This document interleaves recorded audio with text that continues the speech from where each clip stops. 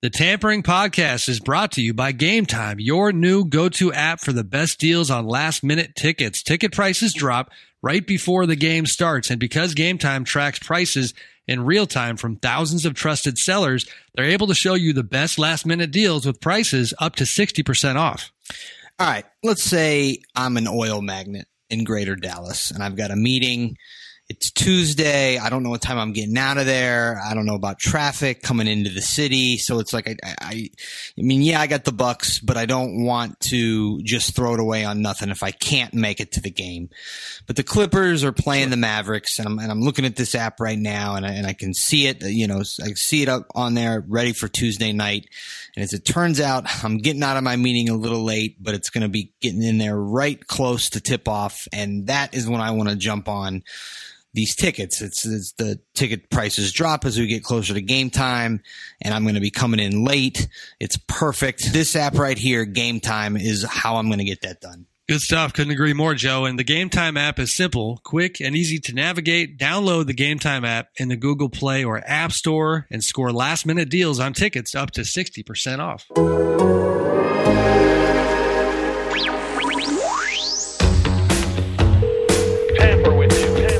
Welcome to Tampering with Sam Amick and Joe Varden. It's a beautiful game of basketball that we all love and talk about every single day. To be able to bring people together.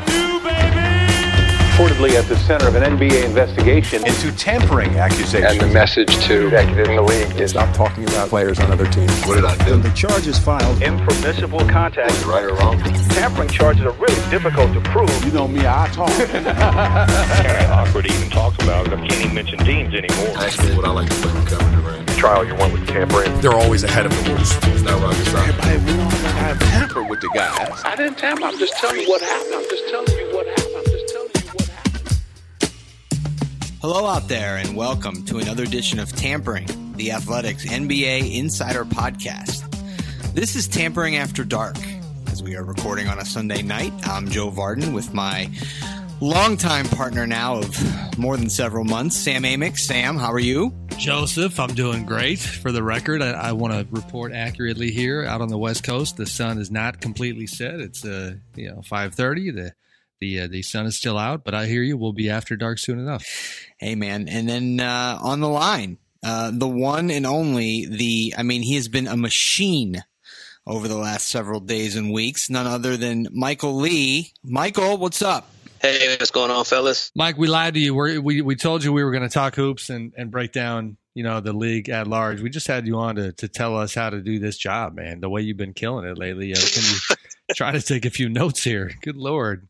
We'll get into the nitty gritty later, but Michael's been on a great run, telling fantastic stories, just back to back to back to back. Really enjoyed it, man. Thanks a lot. I appreciate that, man. Meanwhile, I've been spending a bunch of the company's money on these trips and not really writing at all. Hey, but you get a lot of New York time, right? I have been in Brooklyn so much lately that I miss it, and I don't know. I may, after this, I may be broaching the topic here at home. We may have to make a move. I don't know that we can afford the rent there in Cobble Hill. But hey, when you feel like home, you feel like home. You've already ridden the ferry. You've done all the things that people in Brooklyn do. So might as well. Joe, that's right. You and I hadn't talked since the other day. The other day we were talking offline.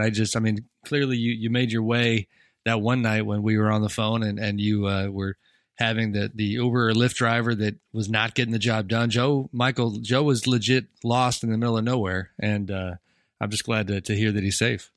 Well, listen, I don't get lost. See, the thing I can't do is I can't count. Just absolutely terrible at math, but I always have a good sense of direction. What happened is right before you called, or maybe I called you. I probably called you, but before I did it, I looked at the directions on the phone and the address on the phone, and I just read it wrong. And I read it to the cab driver wrong, and then you and I were yapping, and the next thing I know, we are coming up on the coordinates that I gave him, except the coordinates were wrong. And it took like 20 minutes to realize they were wrong. And, there was some language issues, not with the kinds of words coming out of my mouth, but we had a hard time, understanding each other. And basically I did not make it to the bar, and it was on the 4 train for a very long, lonely ride back to Brooklyn. So sad. The Athletic saved a few bucks though. There's a silver lining here. That's right. That's right. You were out there too, though. You were not in New York, but you were in Phoenix with doing a great story on Monty Williams. I appreciate it, brother. Yeah, it was a good trip. I mean, last week on the pod, Mike, we talked to Gina Mizell, esteemed Suns beat writer, and got into the Suns a little bit. But we did that national blitz where we tried to focus on markets that are not necessarily the biggest, but that have good stories to tell as well. Monty opened up. I did. It's weird to say that you enjoy writing a story like that comes with so much heartache and tragedy, but there's a meaningfulness to it that you do try to do it justice, and people seem to enjoy it. So, all in all, a successful trip for sure. Yeah, I mean, you handled it really well, and then you touched on so many elements. I mean, getting in Robert Sarver in there, it was really well done. I appreciate it, man. That one, and again, we're gonna get into your work big time, but that one, because you guys can relate. Isn't it interesting how, when you're putting stories together and you have certain voices, certain people who you do not think are going to be willing to talk for whatever the story angle is. I forget, Joe, if I mentioned this last week, but the Sarver one was fascinating because, the word I had gotten at the outset of the process was that kind of unofficially that because of, the tenor of the coverage and the negativity surrounding them for so long now that he was taking a step back, James Jones and Jeff Bauer leading the way in the front office, and then Monty as the head coach, that Robert was not going to be all that out there media-wise. This, though, was one of those stories where whether it was Robert Sarver, Doc Rivers, Anthony Davis, because of the way people feel about Monty, Robert included, it just it's a game changer in that regard, where I reached out to Robert and was a little surprised that he engaged and was willing to chat. But it worked out pretty well. No, it did. And that's new stuff. We did not get into that last week. In the event that our founders, Adam and Alex, are actually listening, I have done a little bit of work. I had, probably the scoop of the year in the NBA. Friday night. I must have missed it. Yeah, I mean, I don't really think that anybody will be able to compete with this. That Kyrie is in fact not going to play here in Cleveland on Monday night or in Boston on Wednesday night. He kind of had his reunion tour canceled because of this shoulder impingement or what have you. And that was all mine, fellas. I mean, you guys are really playing for seconds right now. Yeah. All right, brother. Yeah, Kent Perkins, he said that was going to happen anyway. So right. You just talk to him. He told you when the season started. All right, we got to get this spotlight. On Michael. And jokes aside, Michael, the rhythm of this job can be, it can go up and it can go down. And then, as both of you guys can relate to with this particular platform at The Athletic, I think it's even more distinct in that regard. You and I haven't talked in a little while, and we texted about some of your stories, but I'm wondering, after this past 7 to 10 days, 2 weeks, on the one hand, some of the stories that you've written, I'm sure, have been a long time coming. You had a retrospective on the Malice at the Palace back on November 18th, 15 years after, one of the NBA's toughest nights at the office, and focusing on the idea that players specifically, that the optics around them had healed from that moment and where the league was at large. Looking at Joel Embiid through the eyes of Hakeem Olajuwon and Dikembe Mutombo, sit down with Jimmy Butler, really good stuff. And that one-on-one, another Jimmy Butler piece. But how's your motor, brother? Like, you've been going really hard and pumping out great stuff. How has this stretch been for you? Yeah, I mean, it just kind of happened to come together just this last week. Obviously the stories that you mentioned, took a couple weeks to kind of come together, and they all just seemed to kind of flow in the same week. But yeah, it's a little exhausting. A lot of sleepless nights, a lot of back and forth. Fortunately, good editors with, Khalid Salam. I give him a lot of props because he was really patient, and he had to edit all that copy because I don't know what the inch counts were on those stories, but he had to read through them and sift through them and give me some direction every now and then. yeah, no, it was just kind of a fluky situation because obviously, with Joel Embiid, that had been a piece that I had been trying to work on pretty much this entire calendar year. Beginning with trying to hunt down Akeem Olajuwon. Dikembe was a little easier, but then just trying to get Joel to sit down. That all took a long, long process. And then when we were getting ready to, get to write it, he winds up getting into a little fight with Karl Anthony Towns, which delays things. He gets suspended. And then the Sixers wound up losing like 3 in a row. And it's like, well, we can't really run it while the Sixers stink. So let's kind of see if they can win a game.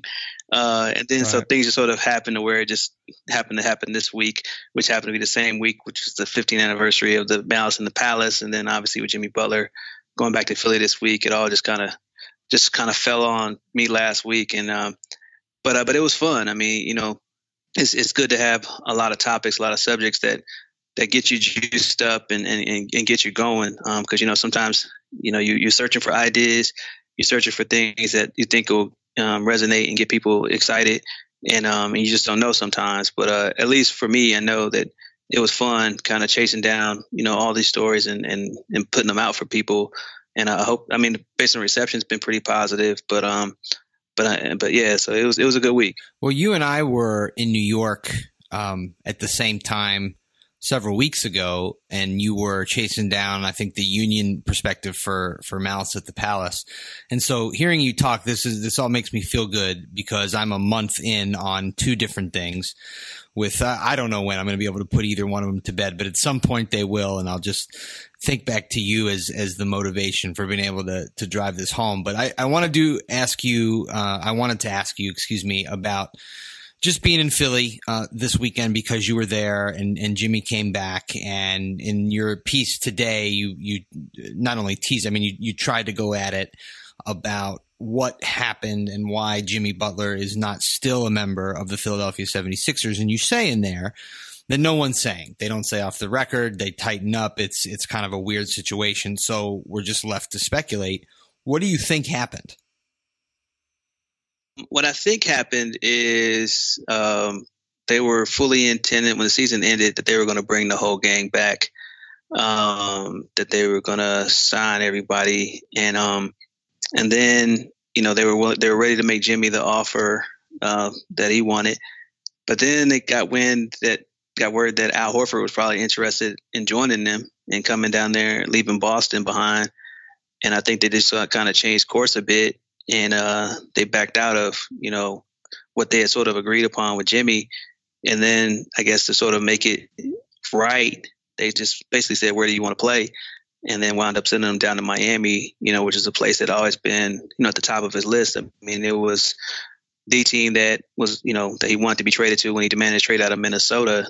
Philadelphia was not one of the teams that he was interested in going to from the beginning. But I think that, being there last season and the connection that he made with Joel Embiid and the fact that they were so close to, advancing to the conference finals and possibly winning a championship, I think he was like, that could be a place where he could, stay and grow and play. But the Sixers had a lot of reasons why they probably were relieved in some respect that Al Horford was interested, because the dynamic with Jimmy wasn't always the smoothest. And it was going to be even more interesting as he aged and as Ben Simmons, who is their young stud that's supposed to emerge as being one of the leaders of the franchise, they were eventually going to have to probably bump heads on who had the ball. During the playoffs last year, Jimmy took control offensively. He was running pick and roll sets and he was scoring at will. And he basically he had some marvelous performances in the playoffs. And they wouldn't have gone 7 games if he wasn't on the team. And Ben sort of shrunk because he just became the defensive specialist, and he was the guy assigned with guarding Kawhi, and that takes a lot of energy out of you. But he also wasn't an offensive focal point, and I think that frustrated him in a lot of respects. Also with Brett Brown, I think that his comments about Jimmy sort of revealed that that their relationship wasn't always good. And he didn't necessarily want him back. It was sort of a thing that, well, if we win, I can tolerate it. but if things get ugly, this could be really bad. And I think that was just a situation where if you're Brett Brown, you just kind of want to continue to, grow with Ben, build him up, and add another stable veteran to your locker room like Al Horford. I think that's just the direction they want to go. I got to ask you about more of the Jimmy stuff, because what's funny, listen, this is a good problem to have at the Athletic, where we have, a deep staff and the national squad with the three of us, certainly big parts of it, trying to do our thing. I don't know that I've ever been happier, is going to sound funny, like a funny flex, for not getting an interview like I did with my failed pursuit of Jimmy Butler a couple weeks ago. So every once in a while, because we have a lot of traffic to navigate with all of us doing our own thing, we try to communicate at a high level, but then I was guilty of not really sharing the fact that I was trying to connect with Jimmy. And I see him in LA, and I'm forgetting if that would be a Lakers game. So Miami comes through. I see him in LA. I did get a chance to catch up with him post game. It was fascinating because it's one of those things where, because I hadn't seen him in a little while, I didn't know if we were going to wrap that night, but wanted to keep the recorder in the pocket for at least a couple minutes and catch up. So some of the elements of what was in your interview ultimately were like parts of our casual conversation when you talked about the way that Heat culture fits him, the ethos of kind of their history, who they are, and what his mentality was in free agency. That stuff to me was new in terms of how deep he went on that front. And the idea that from a work ethic standpoint, like one kind of, fitting aside that he had shared back then was that, he's got, and fitting also because it's LA, he's got that Kobe thing when it comes to work. And I remember he and I talking about. And he loves to tell you about it too. He does 100%. Well, because we were talking about I believe he's got one daughter. Yeah. And about fatherhood. And I said, well, how are you juggling all that? And he goes, well, I go to sleep early. So on non-game nights, he's claiming that he's going to bed. Legit like 6:30, 7 o'clock at night, and heading to the gym at 3, 4 in the morning. And and he's quick to tell you that, of course, he and D Wade and that crew, they like their wine, but not that much during the season.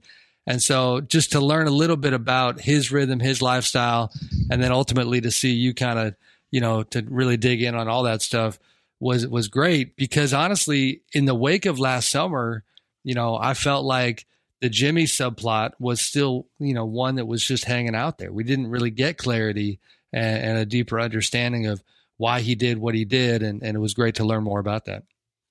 Yeah, the one thing in the pitch that I made to him and his people, to kind of get the story, approved was just basically he took the unique path. All last summer it was about the dynamic duos and super teams are breaking up, but you got all these tandems now forming in Brooklyn and LA, both LA teams, Houston. And right. He's a guy who's like, I am on a super team with 2 all-stars, and I am leaving to go to Miami with this nobody.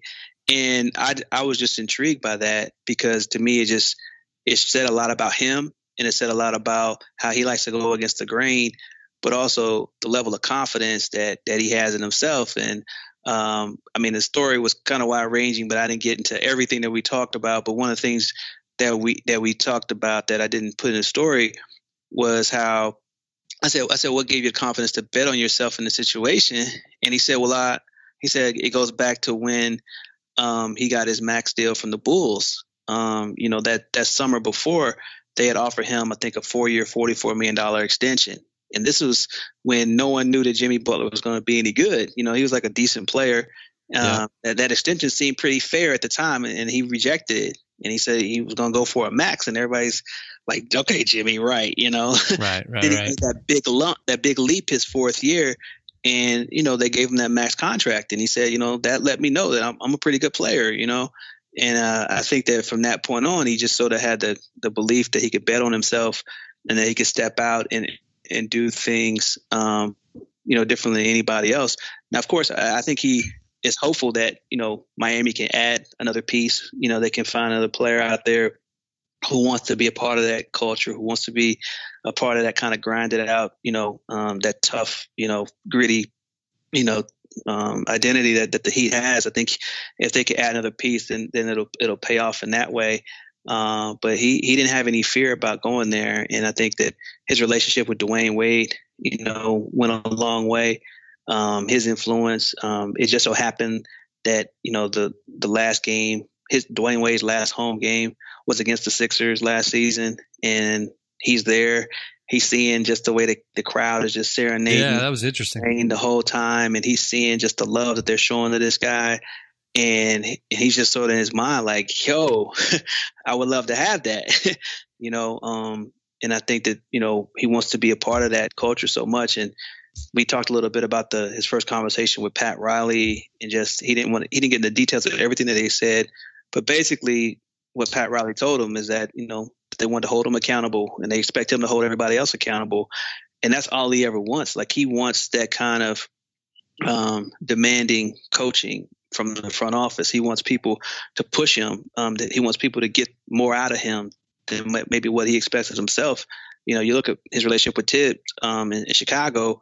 That was a guy that just said, you know what, Jimmy, I'm gonna play you 48 minutes a game and just see what you got, and and just keep pushing you, put you up against the best perimeter player, make you a defensive stopper. Okay. And now I'm going to give you the ball. I'm going to make you a scorer. I'm going to let you do all this stuff. Show me what you got. You wrote it. You said that Jimmy craves what the Heat do. Like he craves not only the discipline, but sort of the intensity to the craft.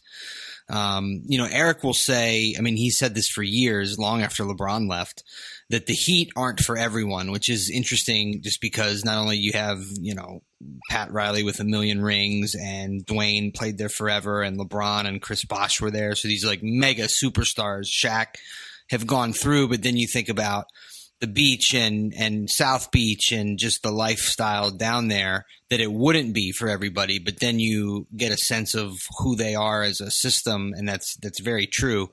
I wanted to shift to the other thing. This was something you had told me was coming when we were in New York. Something that you'd been working on for a long time about Joel and Akeem Olajuwon and African centers. Just the other day, he didn't play center, but Luol Deng, I think, ran for mayor maybe somewhere over there, and where he's from, I think I saw that. Just as an aside, but yeah, I just an incredible idea to and get on your part to be able to talk to Olajuwon, and then also to get Joel to open up the way that you did.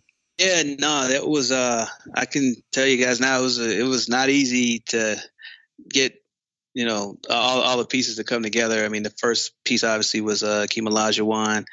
And I got him in Houston last season, actually, just working with his people and trying to get set it up. And I flew to Houston to get him, and it was crazy because Akeem, he works out at this gym in suburban Houston, and he works out like at a regular gym, like where everybody is there, and it's not even a big deal that Akeem works out there. So when I walked into the gym, and he told me to meet him there for the interview, and so I went there and I said, yeah, I'm here to meet Akeem Olajuwon. I said, oh yeah, he's upstairs, just going up.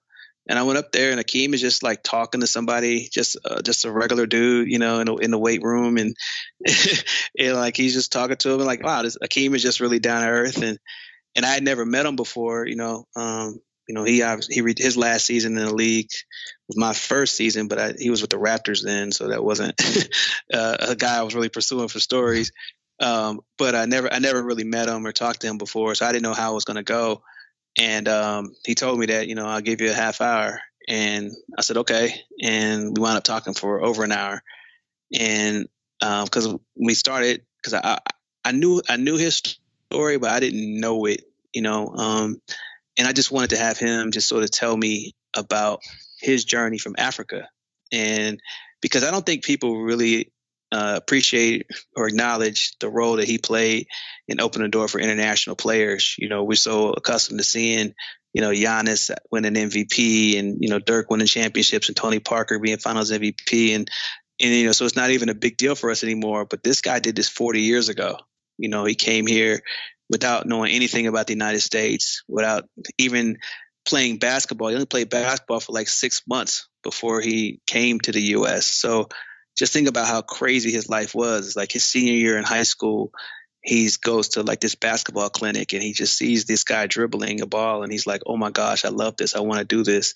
And 6 months later, he's at, in Houston, playing college basketball and trying to explain to his parents that he could actually get a scholarship to play sports, a sport called basketball that they didn't even know he was playing until 3 months earlier.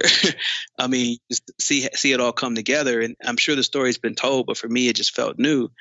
And when I was thinking of the story, I was just sort of just thinking about Joel Embiid. And I remember, he had gone back to play at one of those games in South Africa, and someone asked him a question about, Africa and just what it meant to him. And he went on this kind of nice soliloquy about how much pride he takes in being from Africa.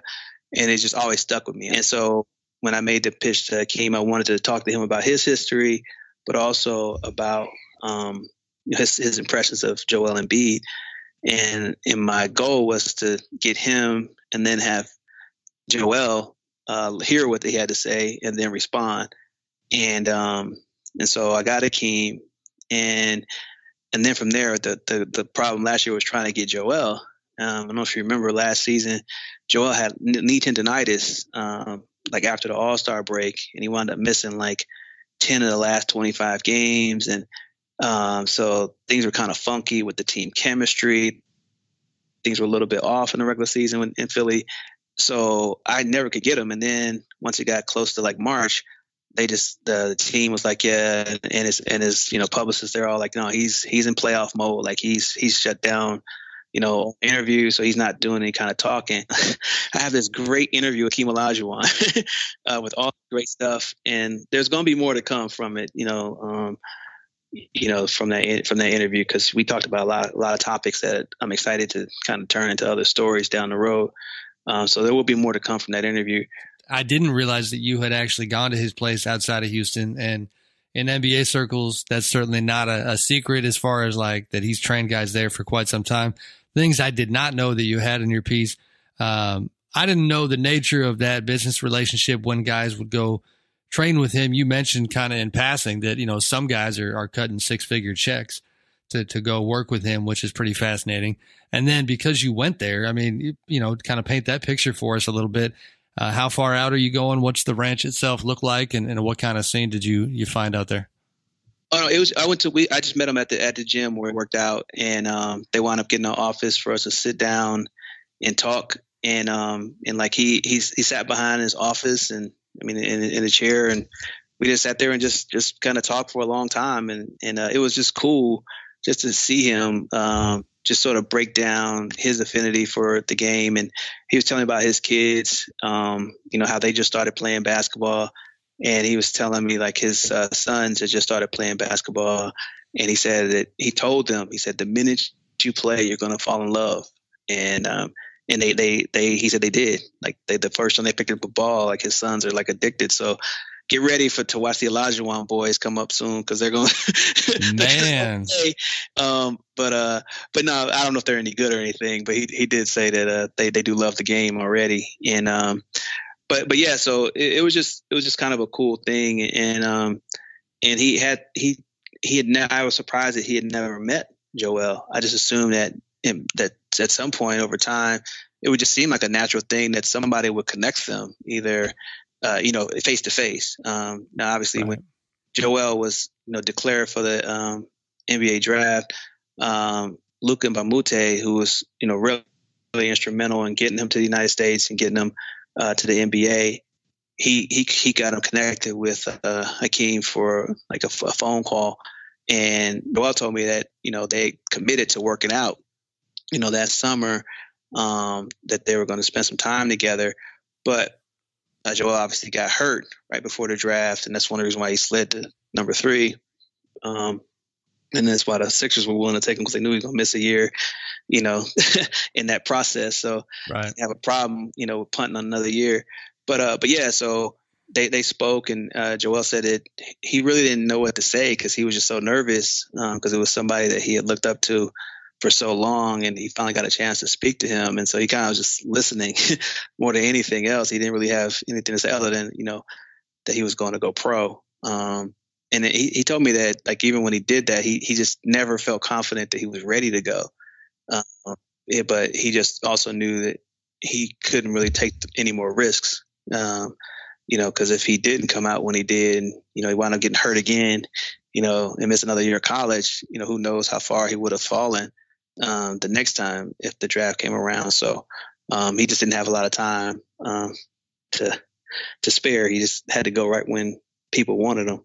So we have the three of us here together, and this is the first time this season that we've gotten a chance to talk to Michael.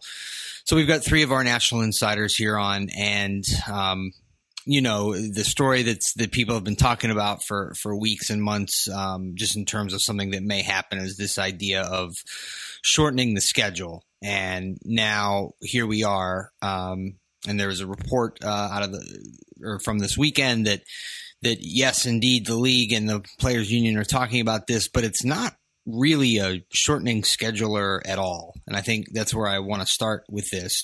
I think we should talk about it. Without getting into all the details, basically they're talking about two major things: an in-season tournament that could reduce the number of games you play from 82 down to 78, but it could also increase the number of games you play to 83. And then there's a reseeding at the conference final level in the tournament. And it doesn't sound even remotely close to me to addressing the problem that I think we all agree exists in this league, which is superstars taking nights off when they aren't hurt.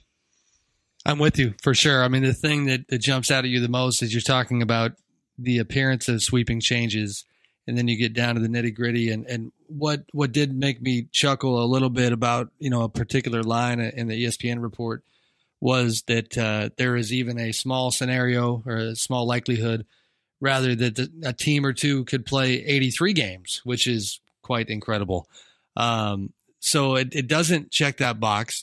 I wondered on the back end, is it something where they feel as if they need to get, the revamped structure in place, and then, that there's kind of a handshake deal that the number of games will eventually go down? Because that's the puzzling part here. Is I understand the revenue driving that comes with a possible play-in tournament, at the midway point of the year, roughly. But the load management stuff, it does not seem to be actually impacted in any meaningful way.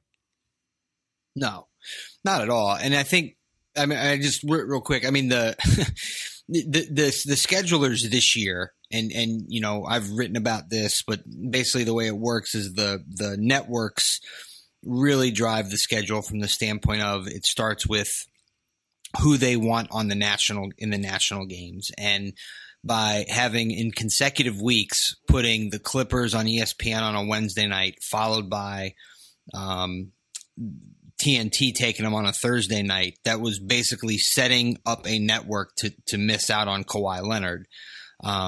So that is, that's what makes this already like a real problem even worse to start the year. But yeah, the only way I think that you're going to get rid of load management is to shorten the games. I'm wondering, and I wonder, Michael, what you think about this.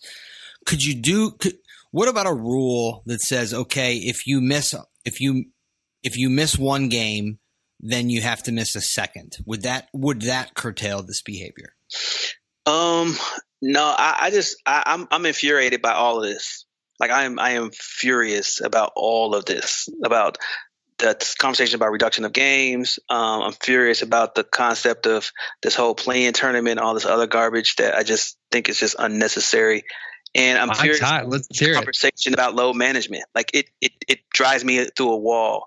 Like I am insanely upset about this. Like because and I'll address it. Okay, when it comes to load management, we're talking about less than 2% of the entire league is being load managed.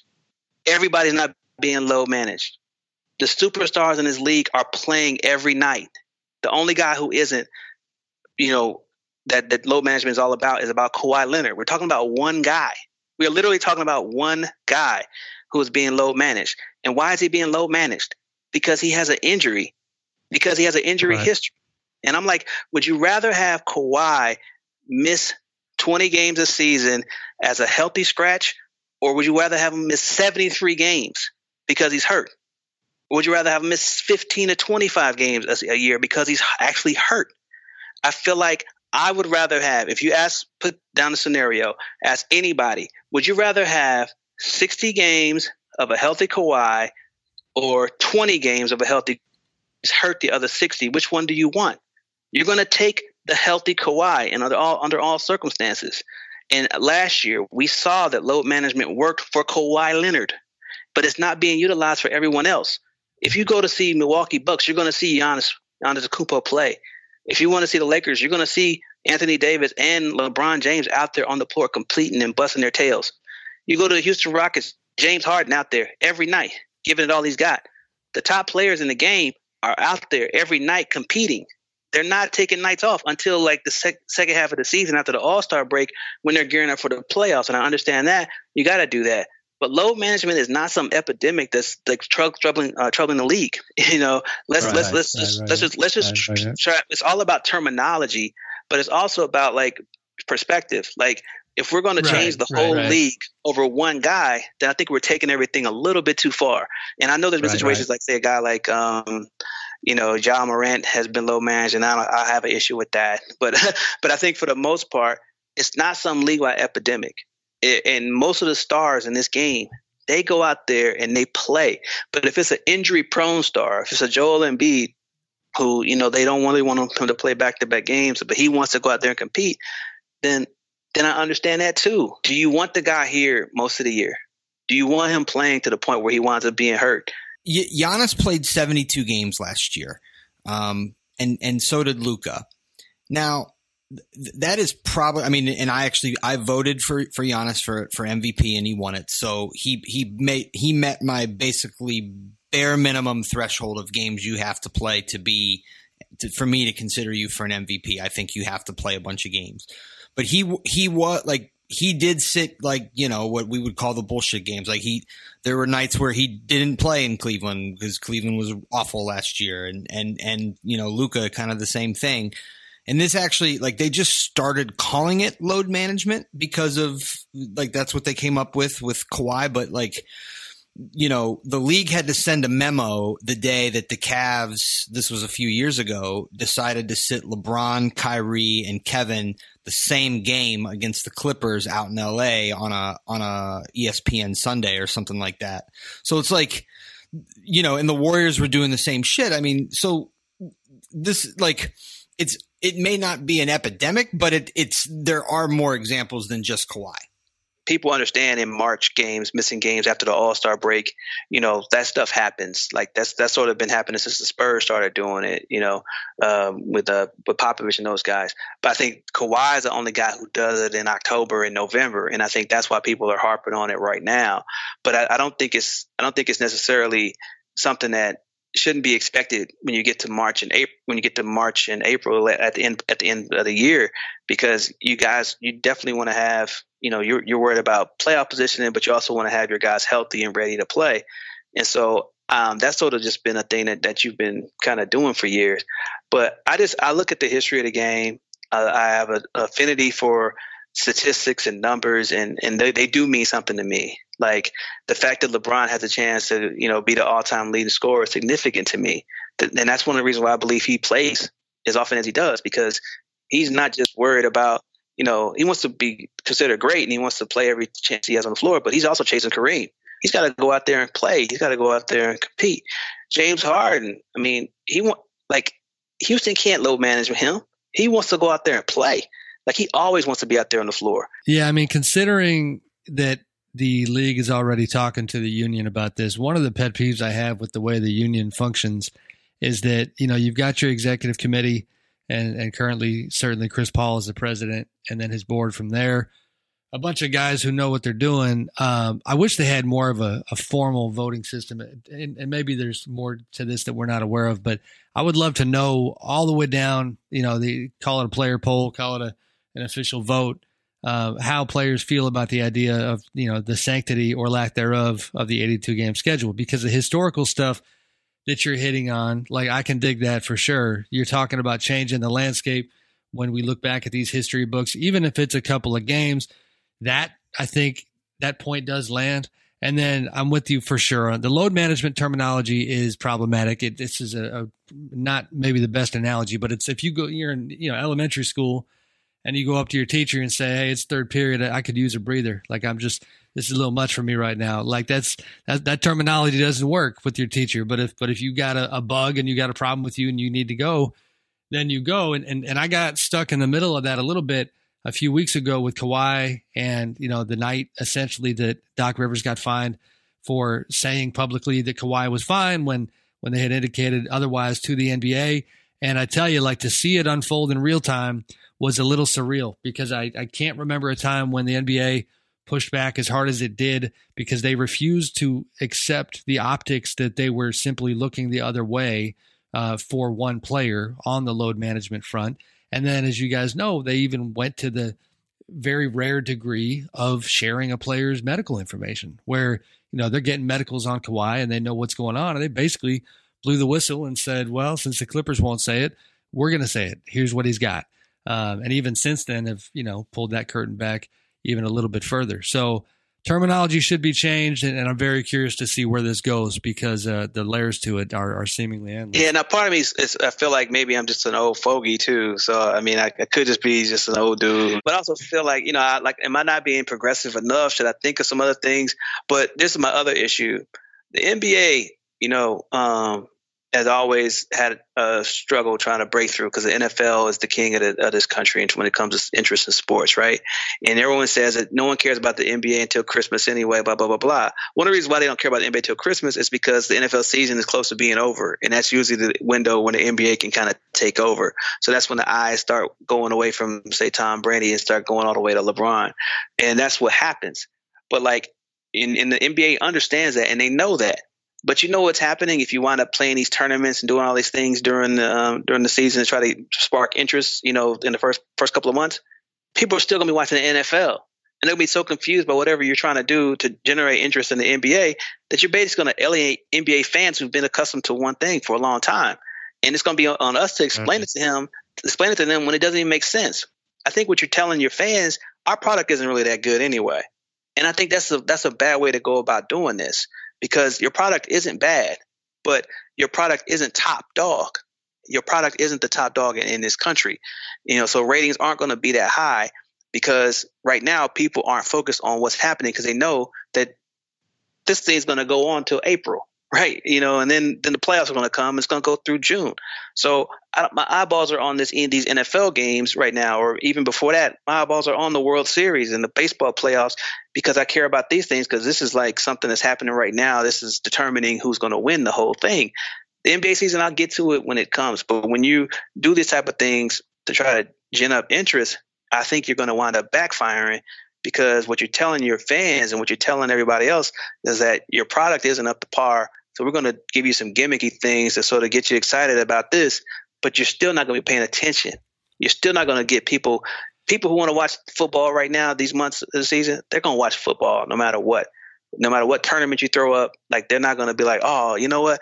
I'm not going to watch the Thursday night game because, Phoenix is playing the Dallas Mavericks this tournament game, so I got to check this out. No, they're not going to do that. They're still going to watch what they're watched, because that's the way they've been programmed. Baseball, if you're the NFL, you're looking at the NBA right now, and you're laughing. You're saying, look at these guys. Look what they're trying to do to their sport, because they're basically giving in. They're saying that their season is worthless, and that's fine. They're definitely going to be. They're never going to catch us. They're never going to catch us, and that shouldn't be the thing they're going to do. Right? You're never going to catch the NFL. That's just the way it is right now. But doing this type of stuff, to me, is conceding. It is, and then even, we have the load management issue, which, by the way, Joel Embiid, I can't remember if did he have a specific injury last year? Because he played 64 games. He had tendonitis in his knee at the second half of the season. He was trying to play through as much as he could. Okay. And then he wasn't necessarily load managed. He was sort of forced to sit because he played himself into the ground and he got hurt. My bigger point was, so we have the guys who just sit, just don't play, and it lends to this idea that the regular season isn't important. But then we, especially during the era of the sort of the Eastern Conference dominance by the Cavs and the Western Conference dominance by the Warriors, where they basically told you that the regular season was not what mattered, and they would do things like not play defense at all. The Warriors not as much as the Cavs, but we'd see this throughout the league, and we would hear things like, we're just, wake us up come April, and I thought that took away from the importance of the regular season. Thank God we had Jimmy Butler to get our attention early last season. You know what I mean? That's exactly right. 23-win Warriors, who put it all in the regular season and then wound up flaming out when it came time to win a championship. We need to put all our eggs in the regular season because they got a wins record and the Cavs got the ring. The NFL goes 7+ months without a game. I mean, let's take the preseason out of it because no one cares. So 7.5 months without a game that counts. And it does not only, then of course they play once a week. And so, more people want to watch that stuff because it's not on as much. There's more of a premium. I mean, in the NBA now, my goodness, we end our finals mid to late June, and then we're starting again mid-October with these games that count. Same in the NHL. I mean, it just how could you ask anybody to care until December? I mean, Sam was telling me off air that he doesn't care. Just throw me out of the bus. No, he didn't say that. By the way, the Niners are up 10-0 on the Packers. I feel like it's a good time for an NFL update. And we should also update that we're coming up on Thanksgiving, and it's probably time to say goodbye in part so Sam can pack, right? Sam, isn't that what we're doing this week? Indeed, Michael. Joe made me air my laundry publicly on the Tampering Pod. So I'm going to give this backdrop. Years and years ago, our mutual friend and colleague, Brian Windhorst of ESPN, I forget the specifics of this, but he put this thought in my head about how NBA writers like himself should not have an ounce of guilt over the idea of taking a few days off earlier in the regular season. I don't know if Brian has done this every single year, but he has definitely multiple times in the past taken a vacation in the November, December, area, with the mentality being that, yes, it's the heart of the regular season, but you still have a ways to go before the trade deadline.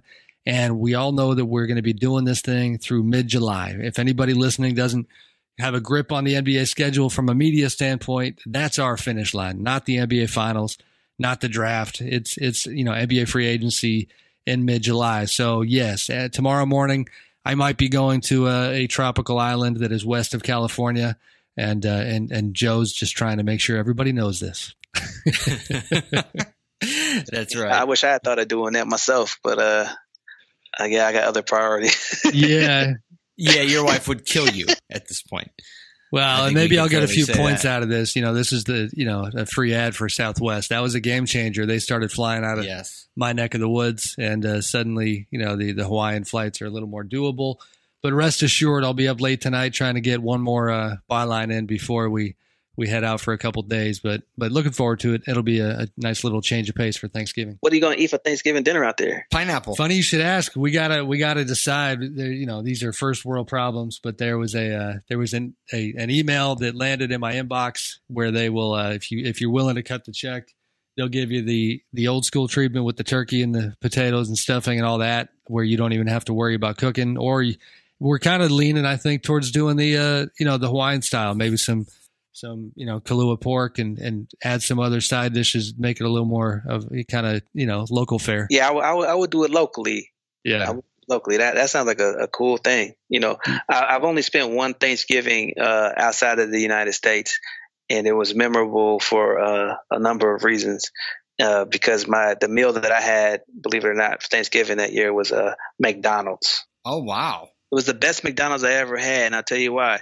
Because I had gone Washington Post, when I worked at the Washington Post, they sent me to Europe to go to Russia, Serbia, and Lithuania to kind of, cover their basketball factories and how they produce all these young talents. And so Lithuania was my last stop. And so I went to a game out in Vilnius, Zalgiris, which is like 45 minutes from Vilnius. So we drove out to the game. This is my last game, 2 weeks of being on the road.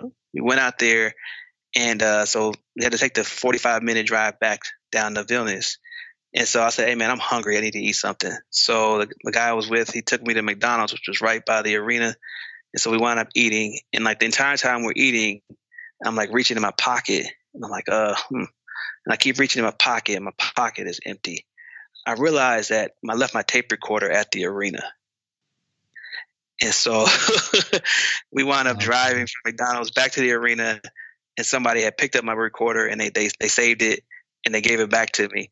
Now, mind you, if we hadn't eaten at McDonald's, I would have driven all the way back 45 minutes away and lost 2 weeks worth of interviews. So McDonald's tasted good. McDonald's came through for me. I know you don't care. No, of course. I mean, anytime we can talk a little McDonald's, it's good. It's good stuff here. I like it. I do think that it's time to say Happy Thanksgiving to everybody, and everybody have a great week. And Michael gets some sleep, and Sam gets some sun, and maybe the Athletic will even get a little work out of me. Who knows? I was saying, Joe, get some Brooklyn, man. No kidding. It's about time. So, Michael, thank you for joining us. It's always a pleasure. And thanks for everyone listening out there. We'll talk to you next week.